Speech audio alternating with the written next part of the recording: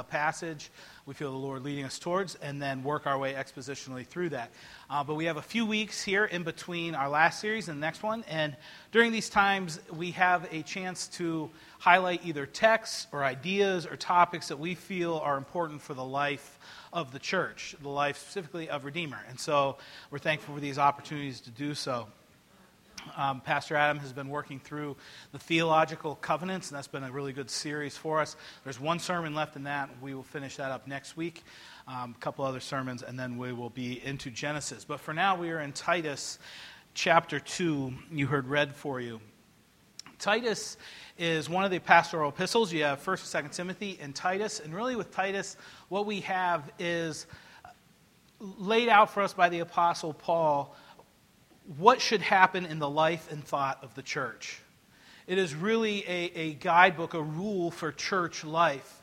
What it means to be the church, what is at stake in the life of the church. And so it begins really by looking at the administration and leadership of the church. And there's that call for elders and what they are to carry out and what are to be their qualities and their qualifications. And it's a daunting and high call, especially for those whom the Lord's called into that sort of service. And so it works through elders and elder life. And then it kind of comes into the doctrine of the church, and that central and at the heart of the church should be sound doctrine. It really should be the pulse, the heartbeat of what drives the church is sound doctrine, good doctrine, and how the church should protect it, and the church should proclaim it, and its leadership should protect it and proclaim it. Then it kind of shifts into false teaching and how it needs to be guarded against false teaching, and that needs to be taken seriously. Then as you come to chapter 2, it sort of transitions then into more specifically relationships and life within the church and how those works, and it speaks to the more mature, the older men, the older women in the church, and what their role is to be, and how they are to care for some of the younger, and how they are to function. And then it speaks to the younger generation, the younger men and women of the church, and how they are to act, and how they are to treat those who are older than them. And then it speaks further on to those in authority, those under authority. So it's basically it takes relationships that we see in society and see in culture, and then lays out how should those function, though, in the life of the church. In its own little society of the church, a city within a city. How should we be functioning? What is the life, the thought, the heartbeat of the church to look like? Then when he comes to the passage that we're in today, by the end of chapter 2, he takes a step back and sort of lays out a few things that really should guide all Christian conduct of the church corporately and of individual Christians. It's interesting with Paul as he works through the New Testament. We haven't done a New Testament epistle for a while, but typically Paul's method of writing and teaching in the New Testament is he begins his book, his letter, with a bunch of indicatives or a bunch of propositional statements and truths about who God is and about the accomplishments of Christ. And so he builds that, and then he moves from that indicative into imperative. Sometimes we transition with a prayer or something like that, and the imperatives are simply then, okay, what does it mean for you in your life now? What is the outcome in your life? What should be the commandments, the instruction for you? And so you hear it explained different ways. Maybe doctrine and duty, or doctrine and doxology, or faith and practice, and how those fit together. Titus works a little differently in that up through the first 2 chapters, it's mainly imperatives, and now he kind of takes a step back and gives us these statements, these indicatives and imperatives all in one little section here. And basically, the point of the sermon, the point of this passage is that in this age, between the appearings of Christ, we are to live a godly life. Simple enough on one level, incredibly hard on another. The appearings of Christ kind of set a marker for us time-wise, in that you have the first appearing of Christ, as mentioned there in verse 11, the second appearing in verse 13. You have first appearing would be his incarnation, would be Christmas, Advent. The second one will be his second appearing, the hope of his glorious return. And it sets kind of the marker for this present age. We've talked a lot about it. We talked a lot about it through Luke, of living in this dual age, the ages to come, inaugurated by the coming of Jesus Christ, the kingdom here and present. And yet, not fully consummated yet until the return of Jesus Christ. So how do we live then in between the appearings of Jesus Christ? We are to live a godly life. And not only does it make the markers, but it also serves the appearings of Christ as kind of the foundation, the motivation, the design for living a godly life. So as we go through Titus, as it binds doctrine and duty, as it binds faith in practice so closely, we see that a godly life is directly tied, inseparably tied to the design of redemption, to the gospel.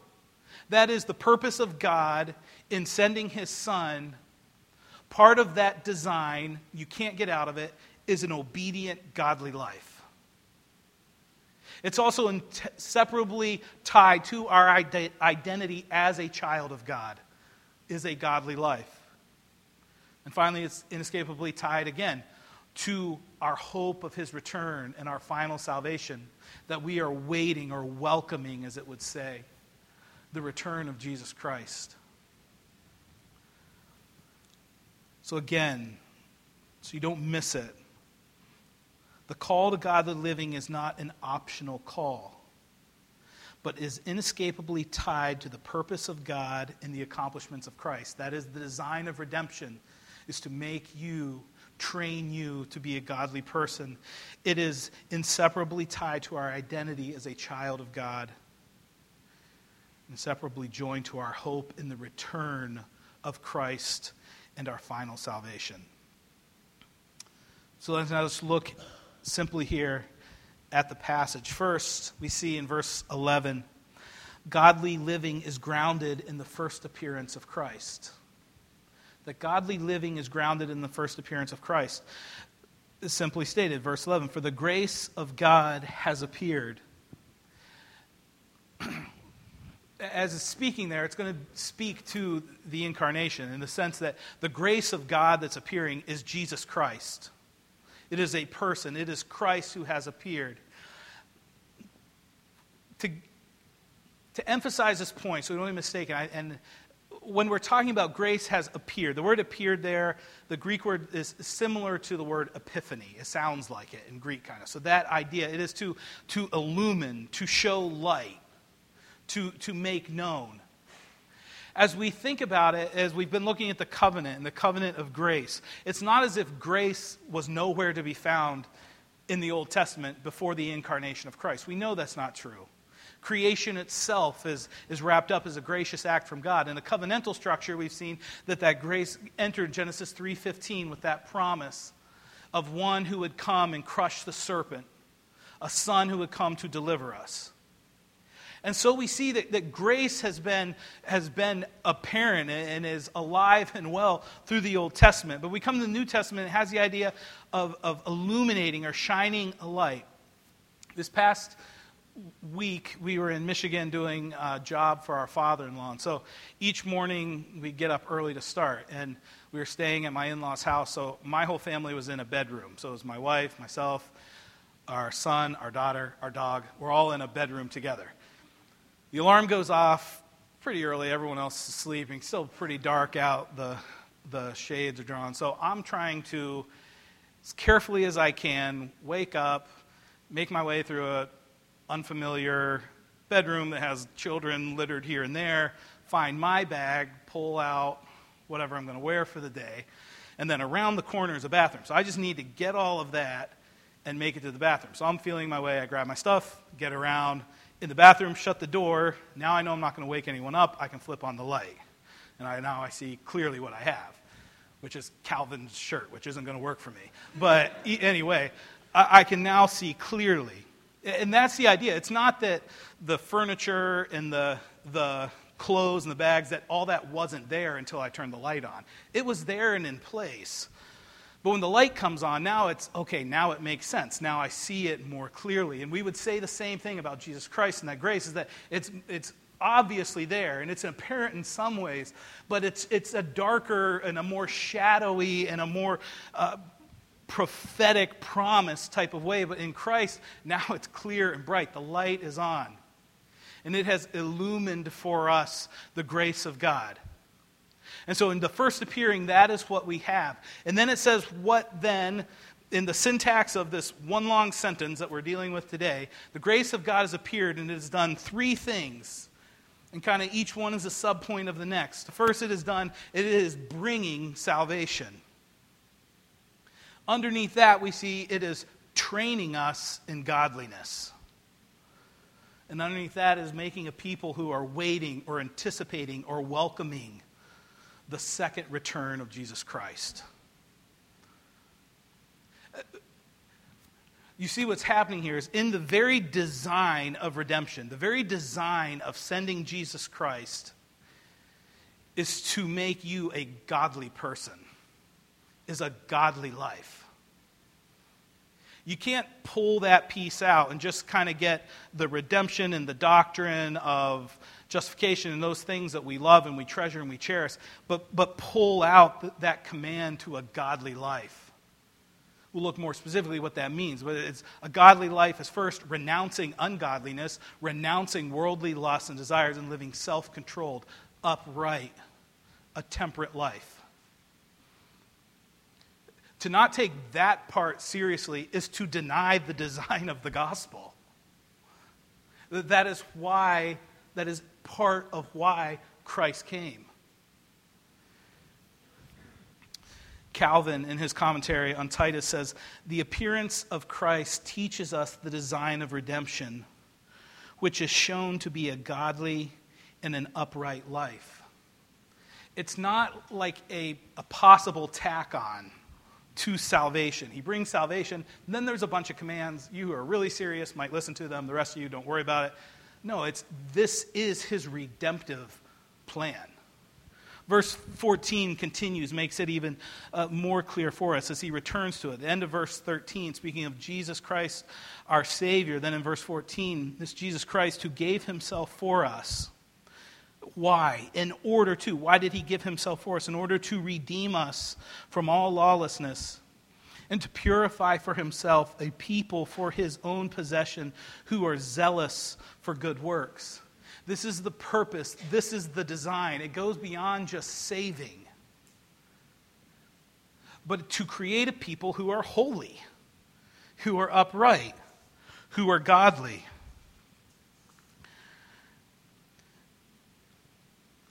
It's easy to come and to celebrate the gospel, and we sing about it and we rehearse it, but to deny part of its design and call in our life of making us godly. When we started Calvin Club several years ago, we bought the institutes, Calvin's institutes. And I can't remember the exact number, I think we ordered like 22, 24 copies of the institutes. The first time, we had like 20-some people. Needless to say, there's a lot less now. But we had all those copies of the institutes. And it's been interesting to see, I don't know, maybe if you're one of the guys who ordered them, if you can even think, where are those copies? What are they being used for? So I'm going to, at your expense, here's a joke. There was a family who moved away, and when they were moving, they had some furniture they didn't use. So they had a couch and a cabinet, like a filing cabinet, in good shape. They didn't use them, so they wanted to give them away. I was there helping him, and he's like, this cabinet, I never use it. It's just full of junk. We don't know. We don't use. A bunch of loose papers. Well, guess what the paperweights were holding all that junk down that no one ever used? There's Calvin's Institutes, Volume 1, Volume 2, just sitting there. We're in another person's house, and they needed their TV or their monitor up just like another 4 to 6 inches. It was just the right height. Calvin's Institutes got that up right where they needed it. I've seen them in a trunk, and I can't talk. Mine sat in my car for a long time, so we're all guilty of it. And whatever, you bought them. If you want to use them, not use them. It's the Institutes, not the end of the world. But just buying them, if you are always talking and celebrating about how you own the institutes, but your design for them was just like a paperweight for your junk mail, you're not using them what they're designed for. It would be stupid for you to act like the institutes are the most important thing to you. I say that to make a point about the gospel, because we have this gift, the gospel. Jesus Christ has come He's come as a baby. He's offered himself up. He's given himself for us. And we are celebrating these facts. And yet the very design of it is to create a people who are godly and zealous for good works. If we're celebrating all of this, but just totally disregarding what the design of the gospel is, you realize how hypocritical and fruitless that is to stand and to proclaim, to sing the gospel, and yet deny its design in your life. Again, I'll make caveats later. I'm not talking about perfection. I'm not talking about sinlessness. I'm talking about striving to live a godly life. One more Calvin quote, since we're talking about Calvin some this morning. Redemption ought to hold the place of instruction to us, to regulate our lives as well. The manifestation of the grace of God unavoidably carries along with it exhortation to a holy life. Second point then, godly living is grounded in the second appearance of Christ. Godly living grounded in the second appearance of Christ. Or you could say that it is grounded in glory, or grounded in hope of glory. That is the waiting for, the reality of the return of Jesus Christ should motivate and ground a life of godliness. You know how that works. I remember in 6th grade, I did something really stupid. It wasn't like incredibly terrible, but something stupid at school. And I knew it was going to eventually come around and I would get in trouble for it. And it took a while for the teacher and the principal and everyone to meet and contact my parents. But as soon as it happened, I remember getting home in the afternoon and the phone ringing. That was back when there was like a home phone, you know. The phone ringing and my heart just sinking. And I wanted to be like out of sight, but close enough I could hear how my mom was reacting. And it went on for a couple days until, sure enough, the phone conversation came and I could tell, it's caught up with me.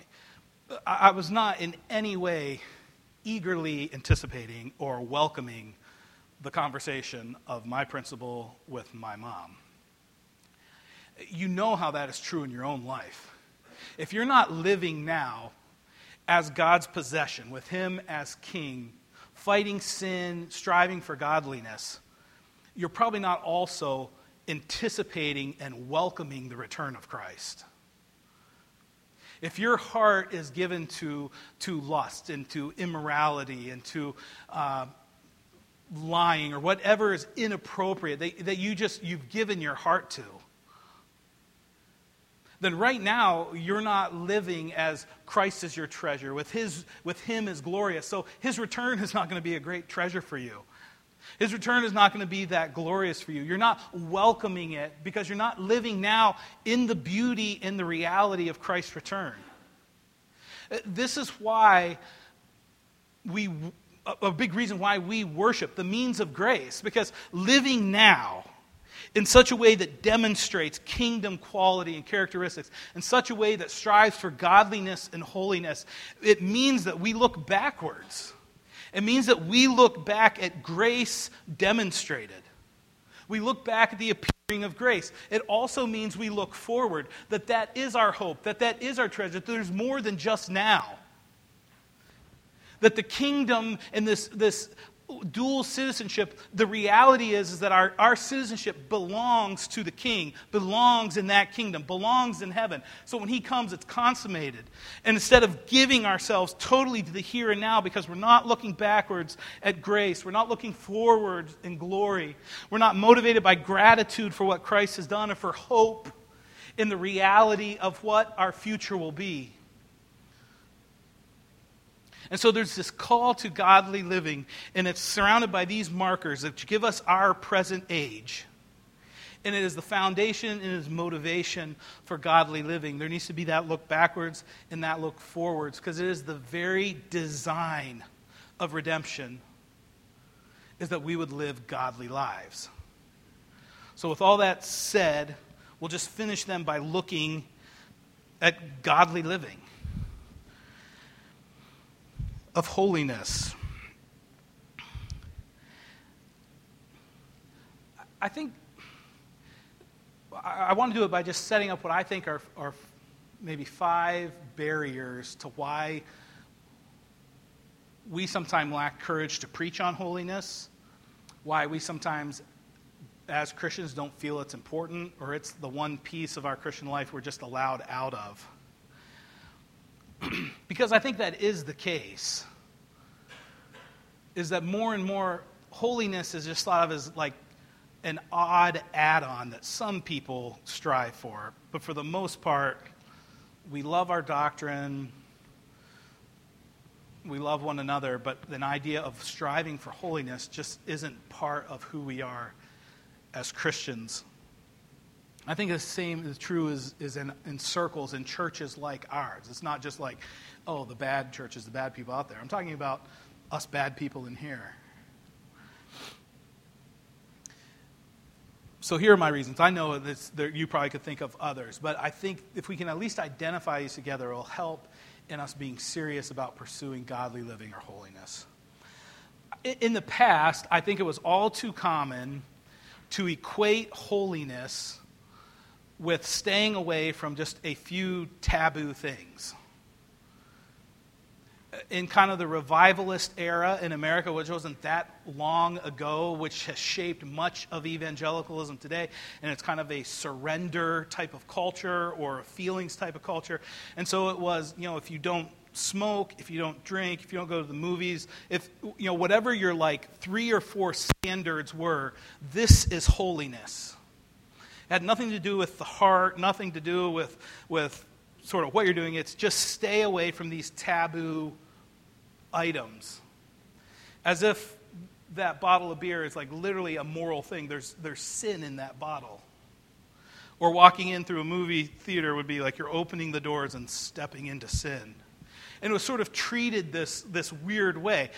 And it has such a bad legalistic upside down way of looking at the gospel and grace and what it does. But instead, I think we've reacted to it, and typically we swing too far. And so now all of a sudden, speaking about being wise or moderate in your alcohol, or to speaking about strongly on sexual purity and not living an immoral lifestyle, it's like that all of a sudden seems extreme for any sort of call to holiness in that way. Because we think, you're going to be accused of being a legalist, or worse, a fundamentalist, if you swing all the way over here and you start giving standards or some sort of guidelines that the Scripture would lay out. I think a second reason, especially in culture today, is that to live a godly life, pursue holiness, means that there are distinctions between right and wrong.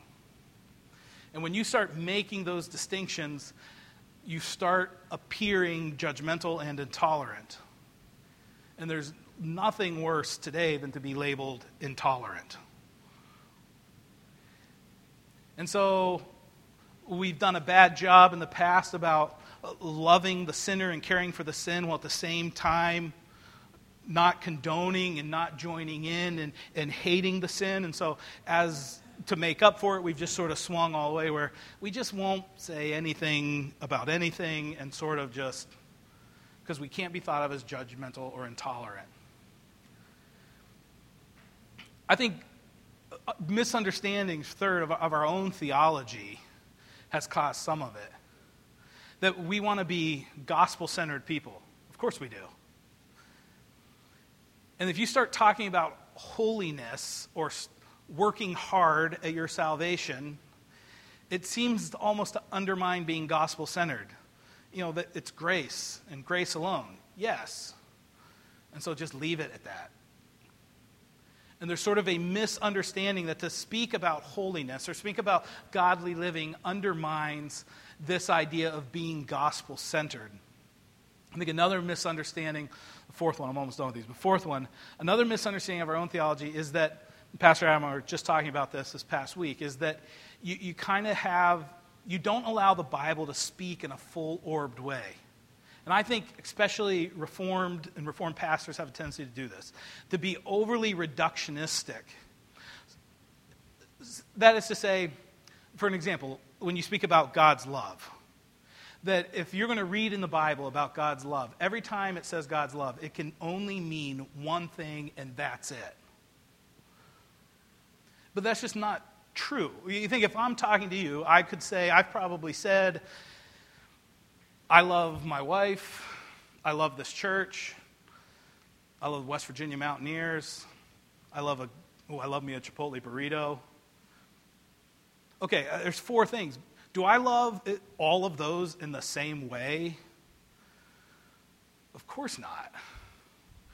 Would I take a bullet for the West Virginia Mountaineers? No. Unless they're playing Texas Tech, right?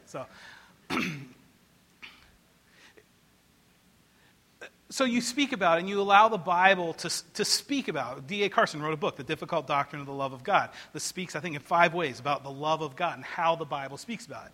The same thing is true when it comes to speaking about good works or righteousness or holiness. As we become so narrow in the way we understand righteousness that, yes, we believe with all our heart, justification by faith alone. There is nothing you can do to merit God's favor. You cannot be righteous enough in any way to even add to satisfying God's wrath against sin. But every time it talks about being upright or doing something good, not all of that has to be included. Does that make sense? So in Scripture, God calls people righteous, that they were blameless to the law, they were righteous. And he's not speaking about they're covered by the blood of Jesus Christ and his obedience, but he's just saying they are an upright person. They do things that please God. Again, not judiciously satisfy his wrath and merit God's favor, but they do things that please God. They are obedient. They do good works. I think sometimes we're so scared to acknowledge that it becomes confusing, and it becomes sort of a wall against striving for righteousness or uprightness or to do good works. Because it's, well, if you say that, then you're undermining justification by faith alone. No, it speaks different ways about righteousness, about uprightness. And then it has kind of 2 factors that bleed out. It's kind of just I know I'm depraved, I'm a bad person, so everything I do is bad. End of story. And that you don't even have sort of that desire or take seriously the command or think it's even possible that obedience and uprightness is possible. Nothing I do can please God. Yes, it can. Again, not in a meritoriously saving type of way. And not apart from grace. And we make all these caveats, but we make them so much that we just leave out striving for uprightness. You can see it, and you have noticed how Christians have the hardest time taking a compliment? Where I come to Ian, I'm like, hey, good job on the guitar today. And he's like, well, I can't do anything good. It's just sort of this backpedaling back, and you're like, man, I'm sorry I said anything. You're terrible. I agree, whatever. And it's like, wears you out. And again, I'm not saying Ian has to be like, yeah, you know it, I'm the man. But he can be like, okay, he practiced, he's learned that, he's using his talents to serve the church. The Lord's pleased with that. That's a good thing, a good work. I can say, good job, thank you. Does it mean that he was without any sort of mixed motivation or pride? No, but the Lord, even in his best works, the Lord is forgiving and pleased. And I think this sort of reductionistic idea sometimes backs us off of doing good works, of striving for uprightness. John Piper, in his book, Future Grace, says it better than I do. He says, it is terribly confusing when people say that the only righteousness that has any value is the imputed righteousness of Christ. I agree that justification is not grounded on any of our righteousness, but only the righteousness of Christ imputed to us. But sometimes people are careless and speak despairingly of all human righteousness as if there were no such thing that pleased God. They often cite from Isaiah 64, righteousness is as filthy rags. And he goes on to say, in some ways it's true. It's also a bit of a misunderstanding to talk about everything good you do is worthless in a filthy rag. If it comes to empty sacrifices offered to God to gain merit, yes. As he goes on, he said, but that does not mean that God does not produce in those justified people an experiential righteousness that is not filthy rags. In fact, he does. And this righteousness is precious to God and is required, not as the ground of our justification, which is the righteousness of Christ only, but as an evidence of our being truly justified children of God. And that is why he commands it. And that is why he compliments and praises people in the Bible who are obedient. Finally, fifth, and I think this is it, probably the strongest reason we don't pursue godliness is because we love sin. We treasure it. And so we celebrate being redeemed from the punishment of sin, and yet we gladly remain in its bondage. Because it's hard work. Because it's serious business. Because Christ would tell us that striving to enter the kingdom can sometimes be extreme. You remember the pluck out your eye, cut off your arm if it offends you? So it's better to enter the kingdom blind, with one arm, than to not enter the kingdom. And we just don't take it nearly that seriously. And so it's more like I enjoy my sin, I'll manage, who knows, or I'll figure it out. And it's not like I don't truly love God and I worship, but I really delight in the sin. And even if I feel guilty right after, I'm not taking the necessary steps, getting the necessary accountability, doing what's necessary to kill that sin in my life. Yes, by grace, by the Spirit, but there are so many texts that talk about working out, of taking heed, of making no room. We are called to godliness and to righteous living as part of God's design for his church. Obedience is possible. It's commanded. It is possible. We see this in a lot of other passages. Ephesians is full of it, of Christ dying to present us blameless and holy, of Christ laboring to present us before the Lord without blemish and without spot. J.C. Ryle, Bishop of Liverpool in the 19th century, says this: we must be holy because this is one grand end and purpose for which Christ came into the world. Jesus is a complete Savior. He does not merely take away the guilt of a believer's sin. He does more. He breaks its power. My fear is that we rightly celebrate and in some quarters rediscover all that Christ saved us from. We will give little thought and make little effort concerning all that Christ saved us to. So as we close then, what is the godly life? You can see it there. They're pretty self-explanatory in verse 12. Training us to renounce ungodliness and worldly passions. It begins with getting rid of the garbage that's there. Ungodliness is just the idea of without God. Do you make decisions and choices as if you were living life without God? And worldly passions, that lust of the flesh, lust of the eyes, pride of life, those things that steal our affection away from Christ, that steal our hope. And in its place, we live self-controlled, upright or righteous, and godly lives in the present age. That's what Christ came to create in us. That's the design of the gospel.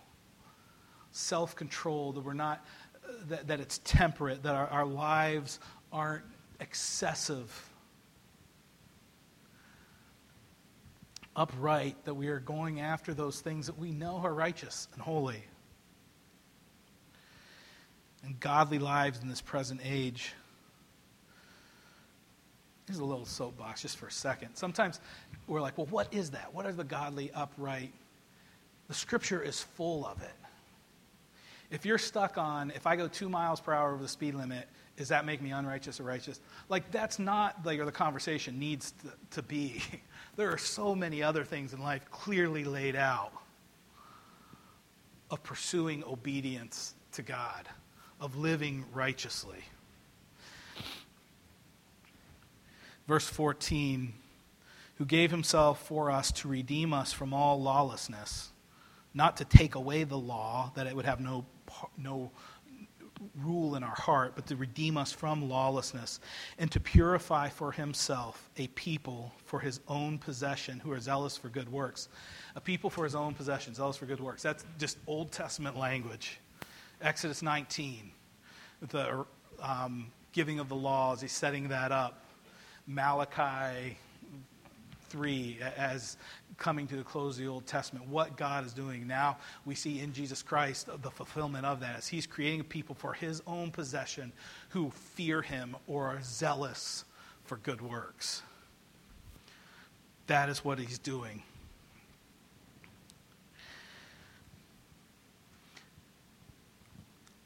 Verse 15 is why I felt compelled to preach this, teach this. Is I personally have been spending some time in the pastoral epistles just thinking of what it means for the life of the church, what it means for my life as an elder. Verse 15 says, declare these things, exhort and rebuke with all authority, let no one disregard you. You don't get to escape the call for holy living, as if that's just a tack on to what we really love, and that's gospel accomplishments, because part of that accomplishment and design is that you be a godly person, awaiting, welcoming, hoping for the return of Jesus Christ. Let's pray. Lord, we thank you for your word. We thank you for its instruction in our heart and our lives. Lord, we know that we will